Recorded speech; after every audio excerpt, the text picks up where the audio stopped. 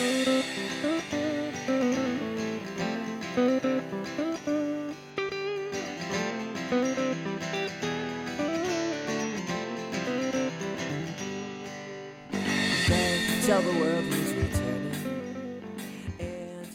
hello, and welcome to another episode of Counterculture Catch-Up, where we recap our weekly discussion. Our goal is to motivate the church to influence the culture around us with the kingdom of God by applying a biblical worldview to every single topic. Amen. To my left is our precocious pastor, Pastor Jamie. Jamie, feeling young and spry today? Smarter than usual? Neither. What do you say for 3? Well, if your eyes are any indication, yeah. then... Oh man, it's a long day. But we're here. But we are here, and we had a good counterculture. Before we get into that, I'd like to thank Catherine for her comment. Mm-hmm. Said you guys are so funny, and this series has been very feel good and a fun learning experience filled with silliness and laughter. Thank you and blessings to you both. We really appreciate you watching and commenting. Mm-hmm. Yeah, absolutely. Thank you. Number one fan. Yeah, you are our number one fan. Besides my mom. Right. And so we're very grateful for that, and hopefully maybe sometime you guys will come back out to New Jersey for a little while. It'd be really cool to hang out. Yeah. So, yeah. We'll have like a studio audience. Yeah, there you go. Midnight at Freedom Church. Hi, Catherine. You'd have a front row seat. Yeah, anywhere you want. People are trying. They're like, they're lined up out the door. Yep. I mean, right now, just waiting for us, getting our autographs and everything. It's great. I think they had a straight jacket actually. Is that what that was? But anyway, thank you for that. Yeah. So after this video or on any one of our videos, we'd love you to leave a comment. Tell us what you thought, or if you have a topic that you'd like us to address. Some people have been given some topics that we're going to be addressing in the future, so thank you for that. Yeah. Now we're in the middle of a series called How Should We Then Live by Francis Schaeffer. So we are on episode 3 today. Yeah. It's kind of dealing with the cursory view of the world from the birth of Christianity in the Roman age. Then we went last week through the Middle Ages and how the church survived that, and then how it grew into this age, the Renaissance today. And we're also, although this is I think it's a 10-part, is that right? Mm-hmm. 10-part series. We may split it up. Mm-hmm. We might take a break and go over maybe some other topic. Yeah, definitely. For a week. We'll see how things play out. But one of the things though that actually had come up in the class, and this is probably jumping the gun a little bit, but I'm not going to get too into it yet, but maybe a little bit later. That like what you were saying with how the church has consistently gone through. So it went through the Roman age, started in the Roman age, went through Roman age persecution into the Middle Ages, and now it's in the Renaissance. And that was kind of a subject that we were talking about, and how the church has continued to just keep pushing forward, keep growing, and influencing the world around it. Mm-hmm. And so, and that's the whole point of our closing. The gates of hell won't prevail against the church. When you say it right, when I say it right, not like Yoda. But understanding that, we really are the light, and we really are the salt, and there is nothing that can prevent the power of the gospel, the power of God, from going out and changing lives. Yeah, the darkness does not overcome it. Yeah, absolutely. And, when you start to think about what light and darkness, the relationship that they have, it's like darkness always gives in to light. It always loses to the light, and so it was a good conversation. Yeah. We got off of this subject, a bit. There's a lot of little details here that he goes through, but a lot of it is a reiteration, so through the Middle Ages, there was kind of the church was still pretty involved. There was still that where it kind of degraded a bit But then, you saw like Charlemagne, and you saw these other people start to bring a little bit more of that, the church ideals and things like that back into it. So more of a spiritual aspect. But then in the Renaissance, I think our key takeaway in the Renaissance was it was all about humanism. Yeah. It became all about humanism. And the autonomy of humans to dictate how they are to live outside of the purview of a God. Yeah. If you ask anybody in the Middle Ages, like, do you believe in God? They'd be like, what are you talking about? Like, Right. what is life without God? Right. There's definitely, It was everywhere, and especially because the church, the established church, was the God over the people, really. And in some ways, obviously, that's not a great way to live. And you see the problems with that in the Middle Ages. But then going into the Renaissance, then if you asked, it was the like the Enlightenment period, where it's like, oh, we've come out of the Dark Ages, Right. which I thought it was interesting. Yeah. That it wasn't called the Dark Ages by the people who were living in it, Right. but the people looking back on it called it the Dark Ages because they didn't have this enlightenment. They were stuck with their stuffy books and philosophies and stuff. But now we have this age of enlightenment where we know reason. We have the capacity to do all of these. I think it was Da Vinci who he rattled off like 20 different things that he was, engineer, a scientist, right. musician, a scholar, a writer. He was a real Renaissance Exactly. man. Yeah. That's what it was all about. Yeah. But yeah, it's super. It is really interesting to see that people continually go back to that idea of wanting to be autonomous, Yeah. not wanting there to be any kind of outside influence to determine what they should be doing or how they should be thinking, how they should be living. And he even referred to Dante, which was an interesting point, where it was even in the marriage life of these people. It became this odd kind of mix where it was a dichotomy in Dante and other writers between the sensual and the idealized, spiritual love kind of thing.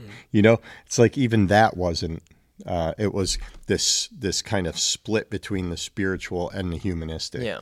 And just a strange. Help me understand that a thing. little more, because what he was saying was if you had this girl that you wanted to be with, like Right. this ideal woman, and there would even be he talked about a lot how the culture was being painted in all the paintings, and you Right. can kind of get a sense of what the culture was like at that time based on the paintings and the music and that stuff.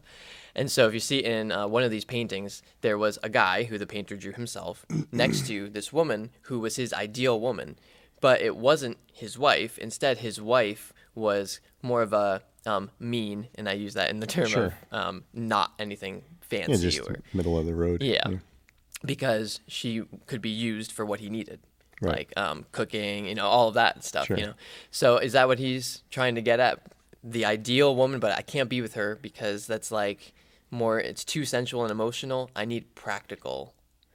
Yeah, I don't know if that's necessarily what he was getting at. Okay. I mean, what I kind of took away is that it really is a symptom of the real underlying problem, and that these and he goes later on. He talks about like what was it, Michelangelo, right, and David, Right.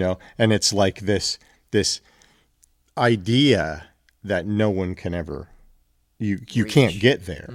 So they're establishing that, but they're thinking that they can get there. Okay. Now Michelangelo, I think or was it Da Vinci? I forget which one. Realized that later in life that you cannot do it. I think it was Da Vinci.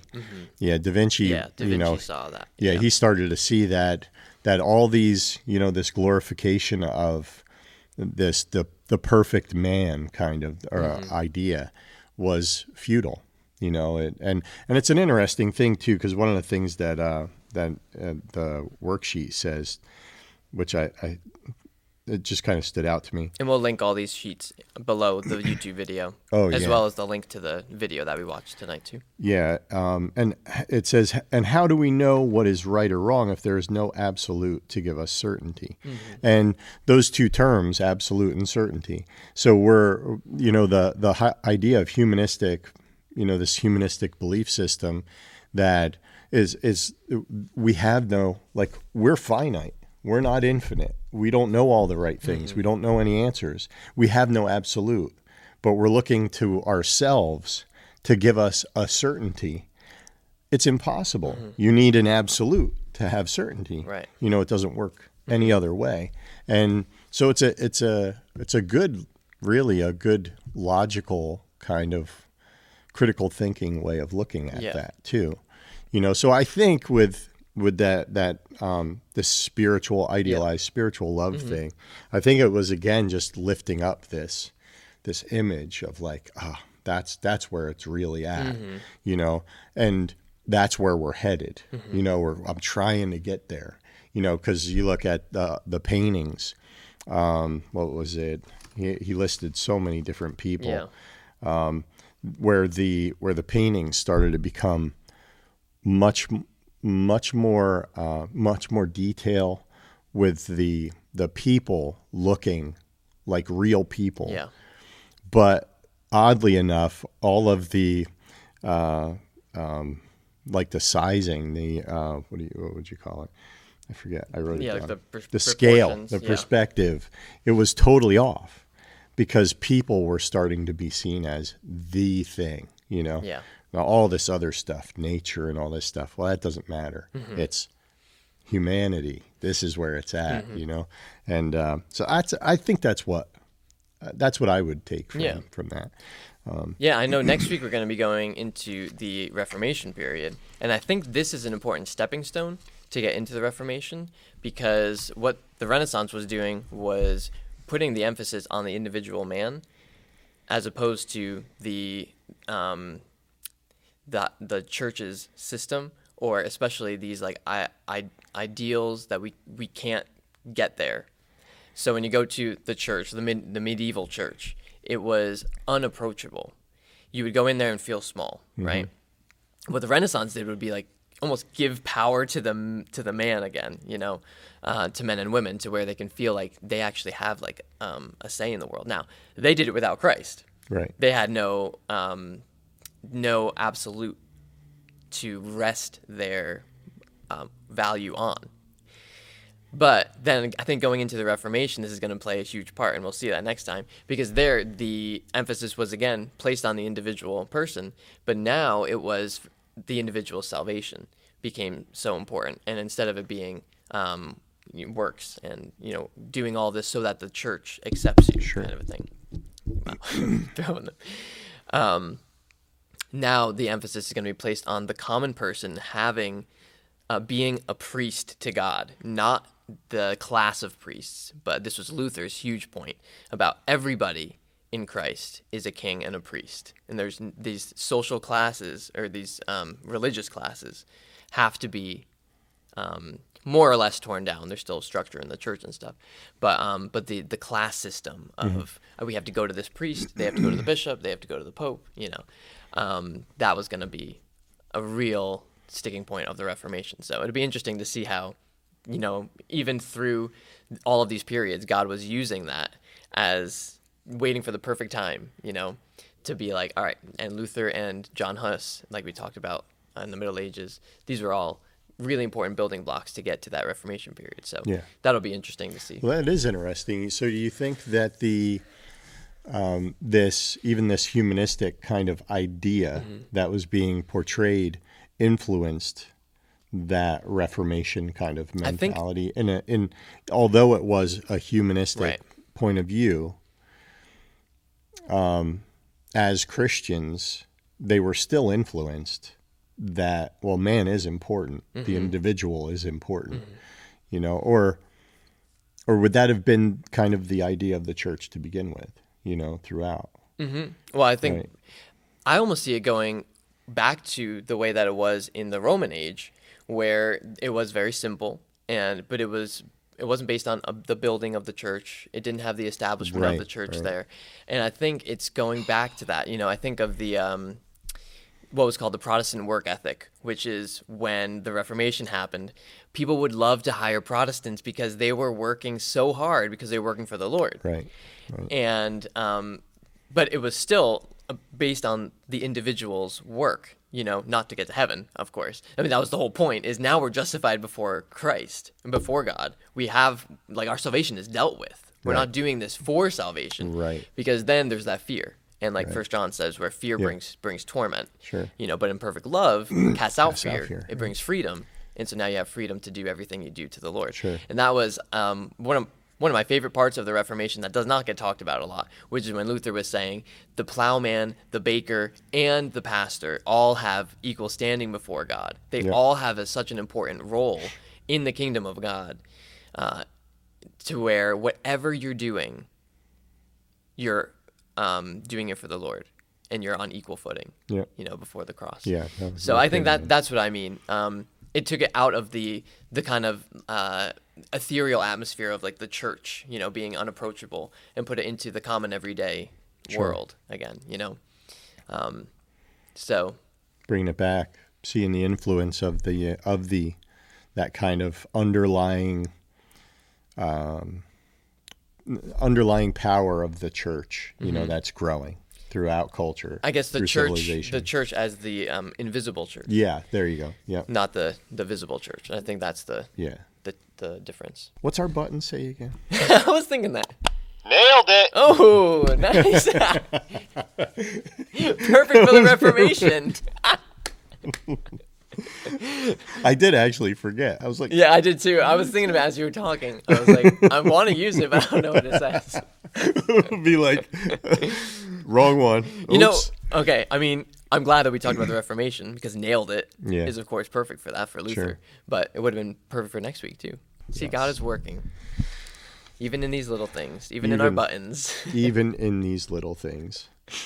But he talked a bunch about he talked a lot about art tonight. Yep. A lot about art, a lot about the architecture and how that all came into play. Music. And it was again, it was showing how good humanity could be. Mm-hmm. We could do this. Mm-hmm. We could do this. Well, I think music, which was really cool, I love too. that. But I think the reason he brings that up is because those are the things that we have that have survived, I think, more than anything. Even history, history can be twisted, obviously, as we see, can be revised, can be kind of always has a motive that goes along with it.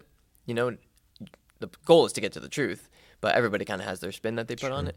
But art and music and the things that architecture, we know when this was made. So what does that speak about how the culture was at that time? So I think that's why he brings up those things a lot. But what's interesting, I think this is a good point that we could probably bring up, is that, in all these things, there is, we have this idea of this humanistic kind of ideal, right? Shooting for the ideal. And out of this period came some really, really great stuff. The orchestral music is fantastic. It's so well done. And, and then the architecture, the art, we have these things and they're really, really good. And we have to be careful not to throw everything out. All that stuff is bad. We've gained a lot of things because of this period. But, and the ideal, they're shooting that humanity is the ideal. But we have an ideal who is Christ, and we should be shooting for that. He is the perfect man. Right. He is the one that we should look at and say, I want to be like him, and that should be our goal. So all these things are good in a sense. It's just, how are they, what's the perspective of them? Right. Is it to glorify man, or is it, am I doing this to glorify God? Yeah. Like you were saying with Martin Luther, right? So yeah, I think one of the most interesting things from last week and in this week is how Aquinas' view of the natural law and of the intellect comes into the Renaissance period, and he brought that up too. Yeah. Dante and with his works, and he mentioned Judas and Jesus being like Caesar and Brutus, Yeah.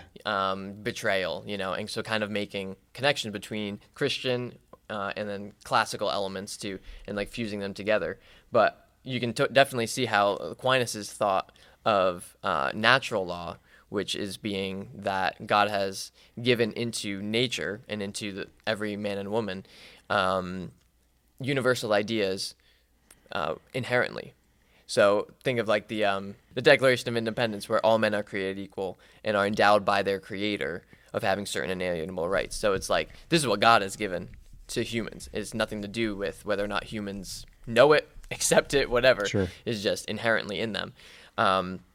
But it's interesting because Aquinas, like we talked about last week, did not believe that the intellect was affected by the fall.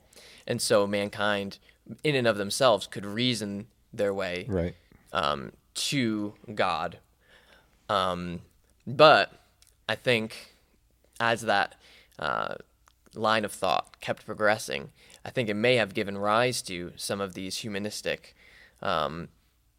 ideals that then shot way over even what Aquinas would have said, because now it's saying we don't need God because we have this, we have all that we need in and of ourselves Right. with this reason. Right. As well as being, biblically, how does that work with the intellect not being affected by the fall?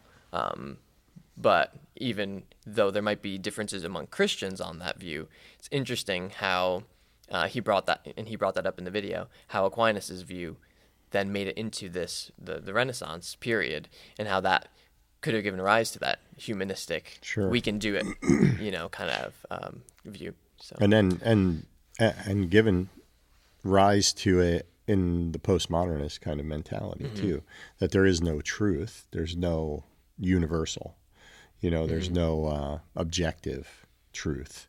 Everybody just has their own, and so because I can reason, Right.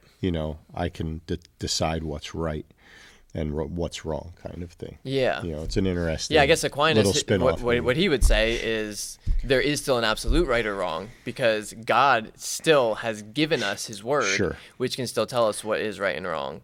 So I think the mindset of Aquinas might not have even been too far off. Right, but the humanistic Right, the autonomy. drag on that Yeah. on that thinking.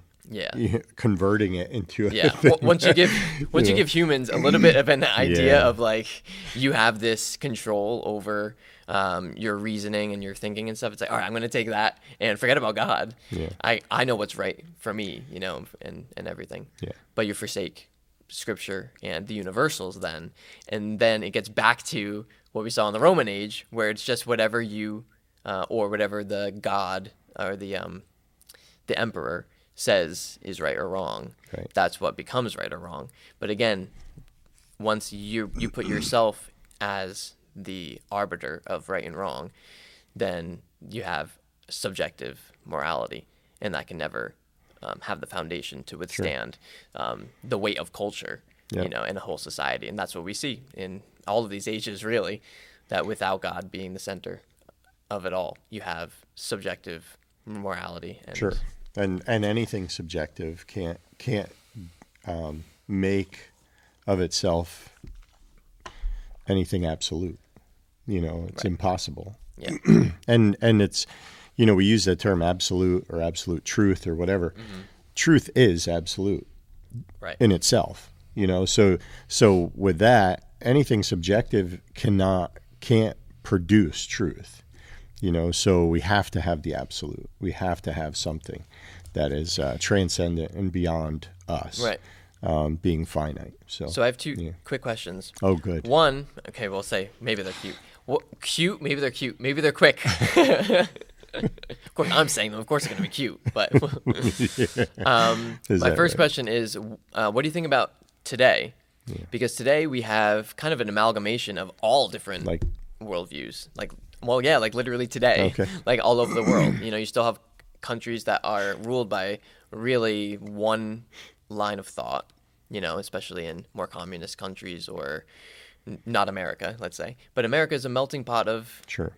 every single type of worldview based on the individual, it's not just this is when history looks back on us, they're not going to be like, well, this was the view of America in this time. Right. It's like there is not just one view. Thinking about that a little bit more, because we discussed this in the class, that you have your other cultures that can be very homogenous. Mm-hmm. We're not homogenous, right. But there is an underlying thing that does homogenize our culture, and it's our Constitution. People had come over and from all of these other countries to be part of this, this melting pot, but the melting pot was united and homogenized on the Constitution and our Declaration of Independence and that idea of America. And that's what is amazing, really, because it's different, because the other cultures, they're homogenized because it's the culture. It's what they were raised on, or it's it's forced labor or it's something. Usually the state that it could be the state. Well, the Constitution really is saying you have the freedom to believe what you want to believe. It does not say you have to believe in Jesus, right? In the Constitution, you have the freedom to do that, but you will abide by certain rules like freedom of speech and all. But it's those freedoms that whole idea of the American dream, Right. It's like that's the ideal that homogenizes or has homogenized. I should have called you our homogenizing pastor. Monogizing? What am I trying to say? Homogenizing.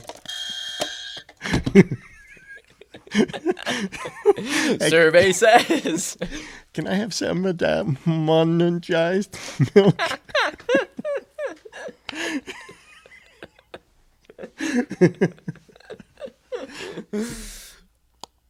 Nailed it. That's loud. But we are a huge melting pot, which so culturally, and that's what we're seeing more now, though. We're seeing a lot more of this tribalism, separation because of group, which has never been part of America. I mean, there have been groups and there have been people who come over. You have Chinatown, you have all these, I get all that, that's fine. That's your culture. Okay, cool. But they were all, I mean, not every single person, but the idea, I think, was this is the land of opportunity. Yep. That's why we want to be part of this. Right. We're going to keep our culture, but we're going to work within the sphere of that ideal. Exactly. And you still want to be next to people that you recognize and that speak the same language as you. If like there's a big Syrian community next to where I lived called the Zaloom household, and but so obviously because they know their culture, they know their food and everything. But why were they coming to America? Yeah. It's because America stood for something greater than Syria stood for. Which is great. They could have that freedom, Which is great. And then, but we're not seeing that now. That's a difference that we're seeing in America now is that people are here. People are still coming here because of the opportunity, because of the freedom. We see, people coming over the Mexican border. We're seeing people coming from all over the place, other countries, and a lot of those folks are taking advantage of the opportunities that are afforded here. But unfortunately, there is this idea that is pretty prevalent now that, of course you hear about all this stuff with the 1619 Project and that the nation's racist and all this kind of stuff. And it's building this separation in the culture that people are not standing on the Constitution. Now they want to get back to this humanist kind of idea. So, the founders they were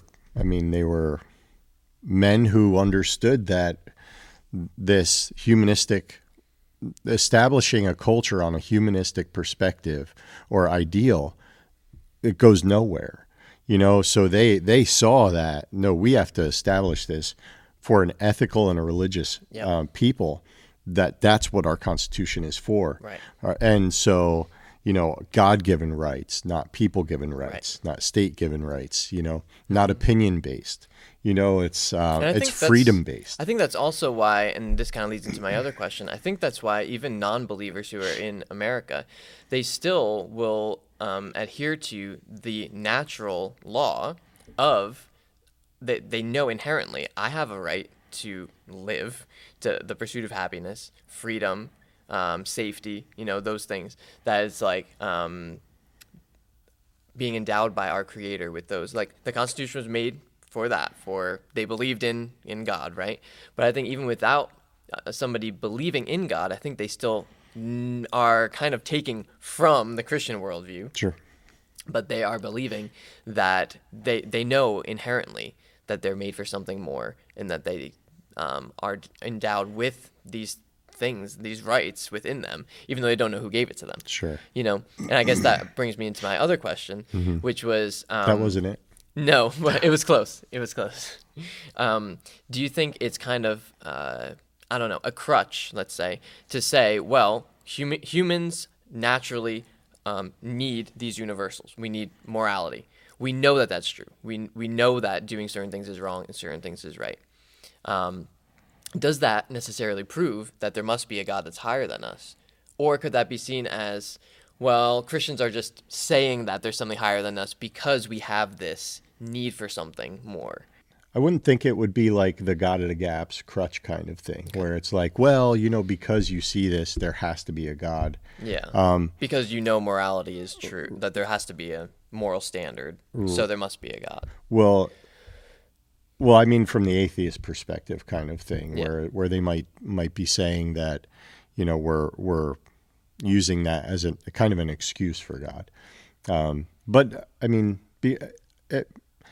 that's not necessarily accurate if they would say that, because we do have it. We do have a conscience, and we do have we know when things are wrong and when they're right. And culture doesn't set that stuff up. Right. We know that we're inherently selfish. We know all these things, and we know what morality looks like without us being told what that is. And so we can use that as kind of a, maybe an apologetic for there being something greater than us, right. Because how could we establish something without even knowing it? How could naturalistic mechanisms establish some sort of universal moral thing? That's what I'm getting at. In people, and not to say that people are following those things, but that it is innate in us, right. So we could use that as an argument for, well, give me another reason, give me another reason other than God for that, another explanation of how we got. Sure. How would that happen naturalistically? Right. And what's the point, And why is there a set standard throughout? It's not just our culture that says, sure. Murder is wrong, right? That's universal. Yes, there are obviously some gray areas of morality in terms of taking to help somebody else. Sure. Does that make it, things like that? But in general, there's definitely a universal knowledge of what is right and wrong. And so I do think that would be, where did that come from? Like, you have to either explain that, either by evolutionary means, I guess. You would have to just say over time. But it kind of goes against survival of the fittest, though. Yeah. Survival of the fittest says it's a dog-eat-dog world. Yep. And if we're all animals, animals, they feed on their prey, and it's not viewed as wrong. Right. So why would it be any different you may run humans? You can run into, from a naturalistic perspective, kind of looking at it like this, that, well, we are all one species, and although individually we want to protect ourselves ultimately, when ourselves are not challenged, then our naturalistic goal is to protect the rest of the species. So I could see how they could kind of come up with an idea for that. But the problem is what's the point? Like, what's the point of those things? Especially for things like, not stealing, not committing adultery, those kind of things. Like, there's no higher. What would be the point of that coming into the picture? Monogamy and all that. Yeah, well, maybe that's why we're getting a push away from that. Yeah, well, look at what we're facing now in culture. All this. If it doesn't feel, we've been facing that for a long time. This whole feeling-based kind of thing, but now it's how you identify is the most important thing. Right. So whatever you think, again, it goes back to intellect. Your intellect is what's most important. So it's how you view yourself. It's like, what are you talking about? Intellect and your emotions. And emotions, yeah. Well, because it's based on humanism and autonomy. I am my own God, really. That's still there, man. And so I get to decide what to do with my life, instead of there is something outside of me, something that's greater than me, and something that once was best for me, that has told me what right is and what wrong is, in a loving way, not in a domineering way. In the Bible, obviously, is what I'm getting at. And so now we have an unchanging standard that we can actually go to. And that's what Schaeffer gets to at the end of this, that Scripture is really the only thing that is strong enough to withhold all these universals. Right. Where it says, in the beginning, God created, and you shall love the Lord your God, and all of these things. That then goes into Christ fulfilling that and being, like you said, our ideal. So when we follow those things, it gives a reason for why we have these universal things in the world. If it was an evolutionary based kind of thing where, we evolved to have these morals, then we would see these morals acted out more consistently in human beings. We don't, though. We need something above us to establish the framework for us to say, I want to do the right thing, which is what the Scripture says. We wouldn't need that. Why would we need that? Why would we need to have something, beyond us to say, no, you need to, love your wives. You need to, love one another. You need to, take care of the poor. If that was all just built into us evolutionarily, then we would all be exhibiting those things. Right? Well, it's an interesting dichotomy from Scripture, too, because Scripture says both that mankind, even without God's law, knows what's right and what's wrong, Romans 1. Right. It says even though they don't have the law, the Gentiles, and yet they still follow God's law. And yet Paul says in Romans 7, I think, he says, I would know not to steal if the command, unless the law told me not to steal. So it's almost like, everybody innately from God has the knowledge of what is right and what is wrong, but maybe they don't have the ability to actually carry that out. They know that it's wrong, but they can't stop it, And then once you have the law of God in the Scripture, then it gives you that, now I have an understanding of why I've been thinking this already, but never really able to follow it, or given a reason maybe to follow it, Yeah, it's interesting. I'm just thinking about if humanity tends to revert back to this humanistic idea, and we see it all through these eras that we're studying. That would be the default evolutionary position. Morals would not be the default evolutionary position. And we have, we can look at civilization to see that. We know that's not the case. That we don't default into doing the right things. We have to strive to do the right things. Different, like you don't have to. We're essentially working against our natures to do the right things. So it can't be evolutionary. It wars against the whole nature of humanity. Yeah. It's like So yeah, it's just a bad argument, to think that we could possibly have morals. It's a bad argument all the way around, that because of what I just said, but also because we can't have, there has to be something transcendent that sets the rules. We, and again, see all through history that if we set the rules, whether it's our opinions or we set up our own demigods or like the Romans, and we do all these things, it always falls flat because it's finite, it's finite, right. And it's not big enough. Yeah. So we need that transcendent, all-knowing, all-powerful being that sets the rules. I'd be interested to hear your guys' thoughts about that. What is the difference between how we all know what right and wrong is, and yet we need God's word to tell us how to do that, and to help, and we need the Spirit of God so that we actually can do that, and how that all fits together, Yeah. Speaking of Spirit of God, I'm going to try and sell this. So next time I preach, which is the last Sunday of the month, I usually preach the last Sunday of the month. It's going to be so cool. I'm going to be Donald Trump right now. It's going to be the best. It's the best. You're going to love it. Nailed it. But my friend, he always nails everything he does. That was perfect, man. This message is going to be huge. It's going to be huge. This is going to be the best message that anybody ever has ever seen or heard or said. Ever. Forget Spurgeon. Forget Wesley.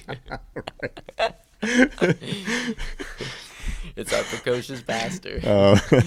Born out of time. But I'm really excited to. I've been wanting to do a study on what is the most important work of the Holy Spirit in Christians today. And because we can get so caught up in all these little, I think, ancillary aspects of the Holy Spirit. But I think the Holy Spirit has a key work that he wants to work in us and through us. And I'm looking forward to studying that. So yeah, we get so such an esoteric, feeling-based thing about the Holy Spirit, and especially because we see the manifestations of the Spirit, either today or especially in the Bible, with tongues, healings, miracles, and all that. And so we want that when really, like you said, that's important and great, and we should be longing for those things, revelations, prophecies, visions, all of those things. But really, the goal of the Holy Spirit is changed hearts and walking to have the person that the Spirit inhabits to be walking in the Spirit daily. Yeah. I'm looking forward to fellowshipping with him. Yeah. So I'm looking forward to it. You might not be, but I am. So I definitely am. Anyway, that was a little digression. That was good. I have one more question for you. Actually, good. Speaking about the Holy Spirit, did I? We got a little bit into eschatology, as we are wont to do. Yes, which I love that. So that got into a big digression, as it is as usual when that topic of the end times comes up. But it felt all right, though. Yeah. Oh yeah. It was. It didn't offend anybody, so I hope. good. Well, we'll see if anybody comes back. Yeah, right. But I did want to mention or ask you about how, now that we've seen through the Roman Age, Middle Ages, and the Renaissance, how has our view on the eschatology, being a more post-millennial view, where the kingdom of God is advancing, it's growing, Satan cannot stop the spread of the gospel, it's going to continue to grow and to flourish. How do we see that in the Renaissance, especially, as opposed to the Middle Ages? How do we see the kingdom going from that mustard seed to the tree? I don't know.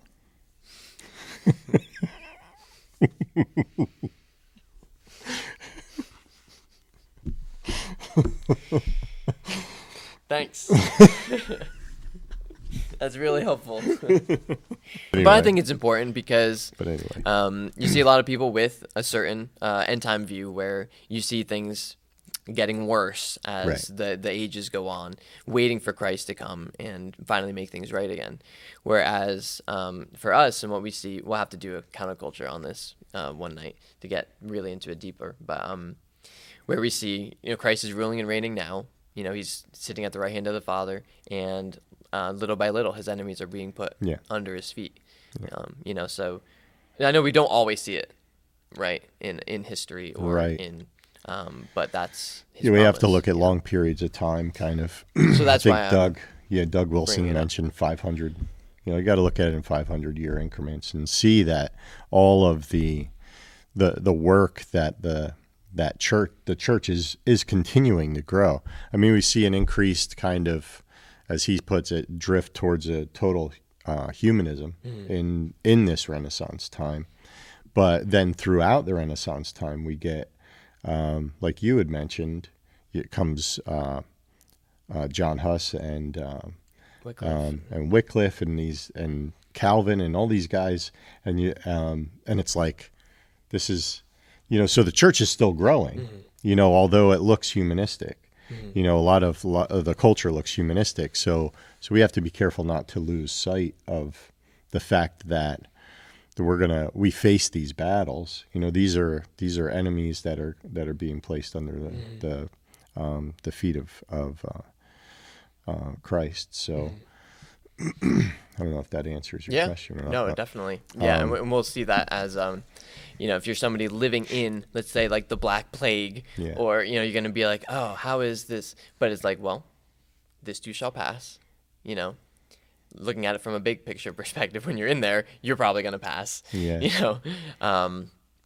But that's why it's so important to have, like you said, a long view of history and in what God is doing in the world at large, not just in our little sphere. Well, that's the other issue. We tend to, as Americans, we've had so many freedoms for so long that we can get, we've become very comfortable and really have not been challenged. We don't really face persecution.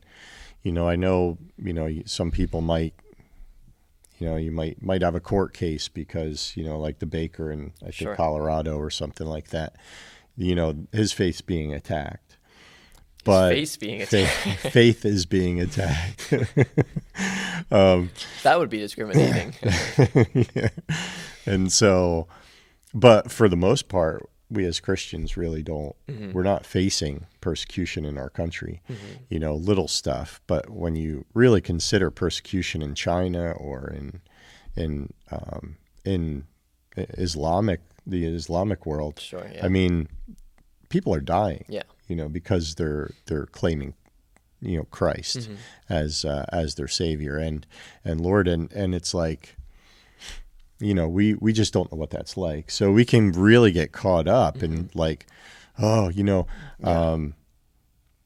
v. Wade, well, it's overturned, but, there's still thousands of babies dying. It's like, well, yeah, that's bad. But hey, man, what are we doing as the church? And the church always has grown out of tribulation, out of persecution. Absolutely. And that's kind of the point, is that that's the birthplace of what Christianity is all about. It's not about thriving materially, and so I think even through that, we're seeing the growth of people who want truth. Yeah. Like you were talking about last week, like people dig truth. I like that when you said that, because that's when you're going to see the church, the true church. We get so locked up in numbers and in, how many people are this or whatever, or the Middle Ages, everybody was a Christian, but like nobody was, kind of a thing. And it's like, again, taking that big picture view and seeing the church grows out of tribulation and out of persecution, and it will continue to do that. And as long as the people are being faithful to keep preaching and not giving into that tribulation, it's going to keep growing. Well, and that's our job, and I think that the more comfortable we get, we tend to sit back and kind of just, we forget the importance of the body of Christ. We forget the importance of us being the mouthpiece of Christ on this earth. And we get comfortable in our chairs at church, and we we work, we do our thing, we pay our bills, come to church on Sunday, we go home, and that's our life. And it's like I think we should just have more of a perspective and take things a little more seriously. Take what the body of Christ is a little more seriously. Take our opportunity to our call to go and make disciples. And how are they going to hear without a preacher? And we have that message of the gospel, the power of God unto salvation. So it's like we have that. We should be bringing that. And if we can have that mentality, and the church could be faithful with those kind of things, and I get, things are different, times are different, we have to work, we have to, right. There's so much that has to be done, especially in this area, this part of the country.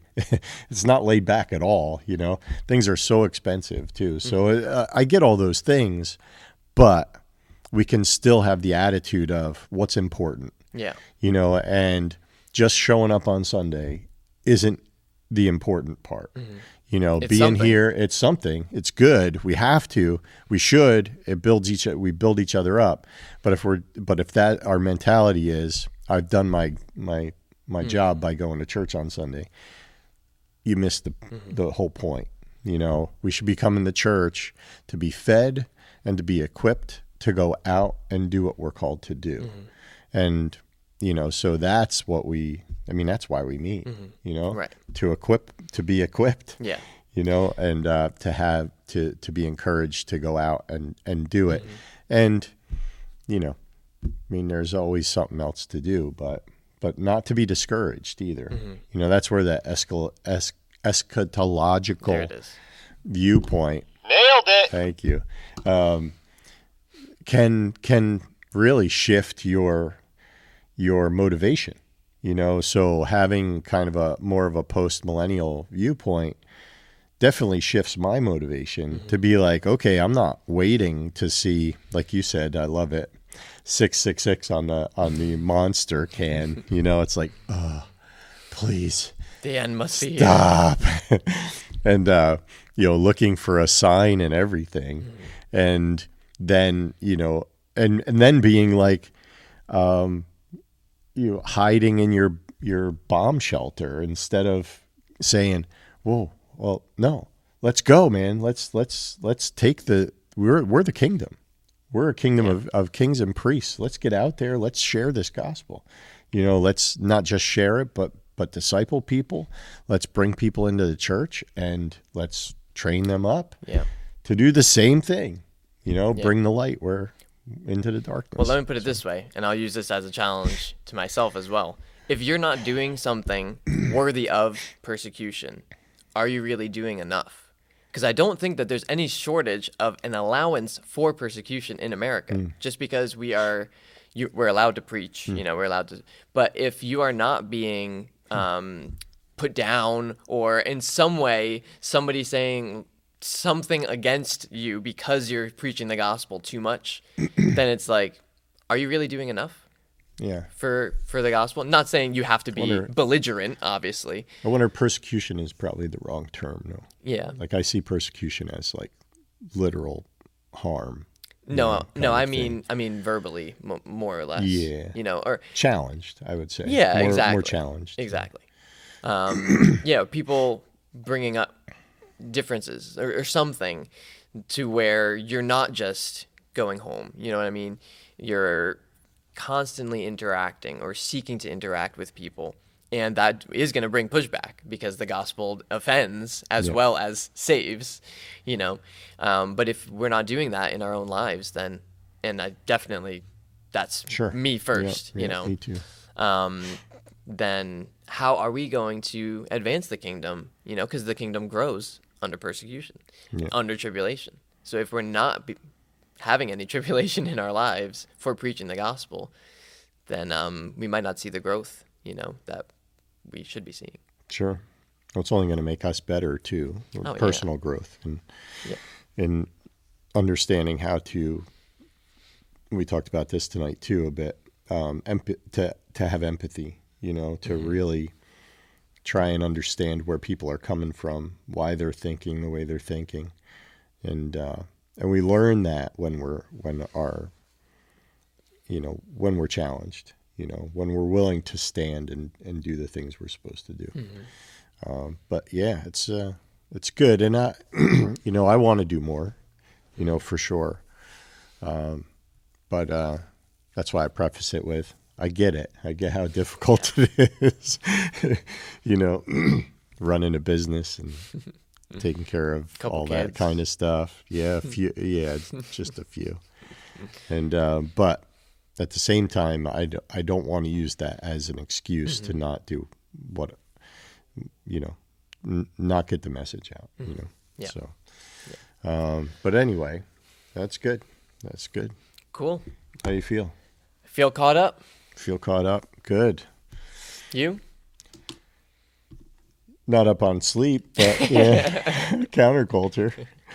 So, so we really do appreciate all the comments, and thank you for listening or watching. And, we'd love it if you hit the like button, subscribe to Freedom Church NJ, where you can see all the, probably not all, but a lot of the prior messages on Sunday and the counterculture catch up and maybe visit if you're in the area. Yep. Come and visit church, leave some comments, some ideas for us to go over in counterculture, and we really appreciate it. Tell somebody. We're so grateful. Yeah.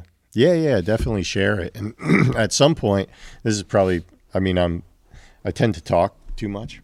Really? About things, yeah. But at some point, we're going to have a counterculture store. What? We have so many ideas. Dude, we have so many ideas. Yeah, it's so good. It's going to be great. So, the most provocative merch you've ever seen. That's right. Yep. Just like nobody will go by without asking you a question about it. Yeah. So at some point, we're going to get that up, and so we look forward to that. And, any ideas too to, how to be more effective out there, how to be a better light, how to maybe venues too. If anybody's around, you have any venue where you think like this would be great to set up a table or to reach some people. Yeah. Shoot them our way, because we would love to set something up and maybe get together with whoever, sends us that info. But yeah, I guess that's pretty much it. Yep. So episode 3 in the books. Yeah. That's next good. week, everybody have a happy, safe Thanksgiving. Oh, right. Yeah, because we're probably not doing the Friday night. But and remember. Oh yeah. Right. All right. So I got this ready. I'm gonna do this. Okay. Here we go. I'm gonna do it right this time. I'm gonna do it right. The gates of hell will not prevail against the Church of Christ. Woo! So don't lose heart. Nailed it.